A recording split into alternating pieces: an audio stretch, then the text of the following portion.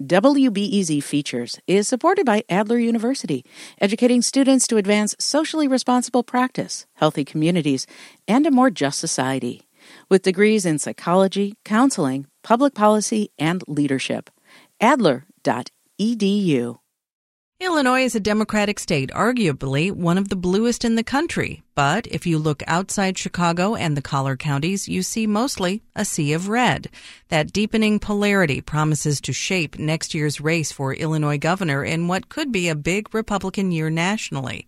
WBEZ politics reporter Dave McKinney takes a closer look at our two Illinois. If you listen to John Spencer, it doesn't sound like he's joking when he says he keeps his party affiliation mostly to himself.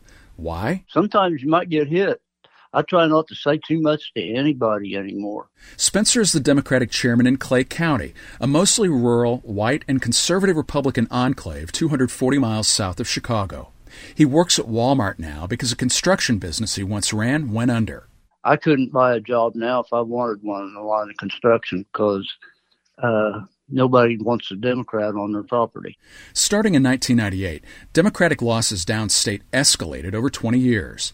The number of Illinois counties voting Democratic in gubernatorial elections declined each cycle.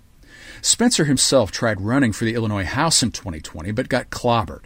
He said voters didn't like his focus on infrastructure, schools, jobs, or broadband internet.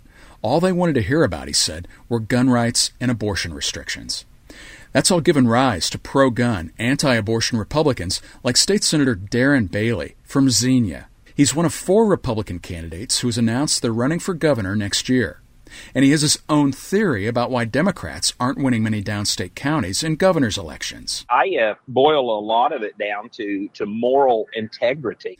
As a legislator, Bailey signed on to an effort to kick Chicago out of Illinois and have it become its own state. The measure went nowhere. Bailey has since backed away from the concept now that he's running to challenge Democratic Governor J.B. Pritzker.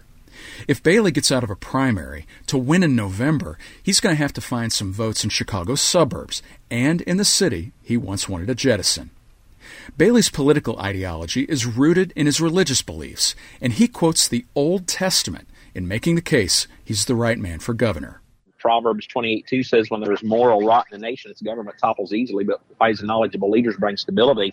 Journalist Lou Jacobson has studied the trend nationally of Republicans winning more counties than Democrats and wrote about it in the nationally respected political newsletter Sabato's Crystal Ball. He says in Illinois, Republicans like Bailey face long political odds so long as densely populated Chicago and the collar counties remain blue.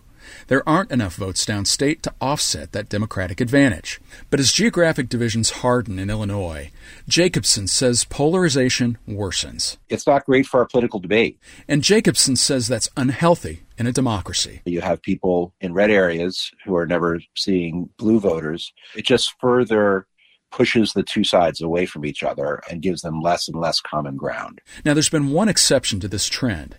In 2018, Pritzker, the Democratic incumbent, won on a historic turnout in Cook County and a near sweep of the collar counties. But he also clawed back some of the lost political turf downstate, and Pritzker's campaign says he wants to hold on to that in 2022. Since declaring for re-election, Pritzker has visited the region almost 24 times, including a recent stop in far downstate Williamson County. A reporter there pressed him on his seeming lack of support in that part of the state. Well, let me start with, I think I'm more favored than you think I am. The last Democratic gubernatorial nominee really to do well downstate was former Congressman Glenn Pouchard of Marion. He narrowly lost the 1998 election. One of the 43 counties Pouchard carried was Clay County, home to Bailey and to Democrat John Spencer. Spencer wouldn't give Pouchard good odds at carrying the county these days. But now if Glenn was to run for dog catcher against a cat, the cat would get 90% of the vote. And that's the story of two Illinois, the one that's blue in the city and suburbs and that elected Pritzker 3 years ago, and the other that's deeply red and growing redder, searching for a shot at political relevance in 2022.